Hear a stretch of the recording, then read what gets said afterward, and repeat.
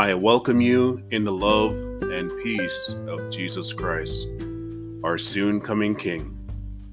It's always a blessing and a beautiful day when God grant you and me to see another day.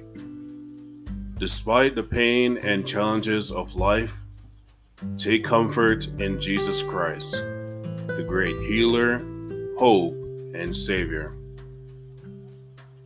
Today, reading from 1 Corinthians 9 and verse 25.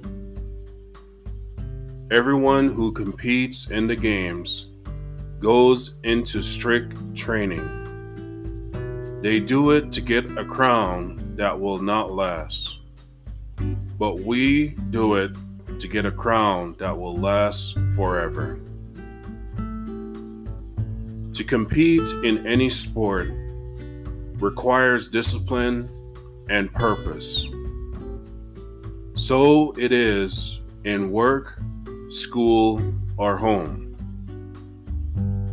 Unfortunately, people want the reward without working or sacrificing for it. Jesus is reminding his people the principles we should live by in order to be blessed, to be with God in a new heaven and earth.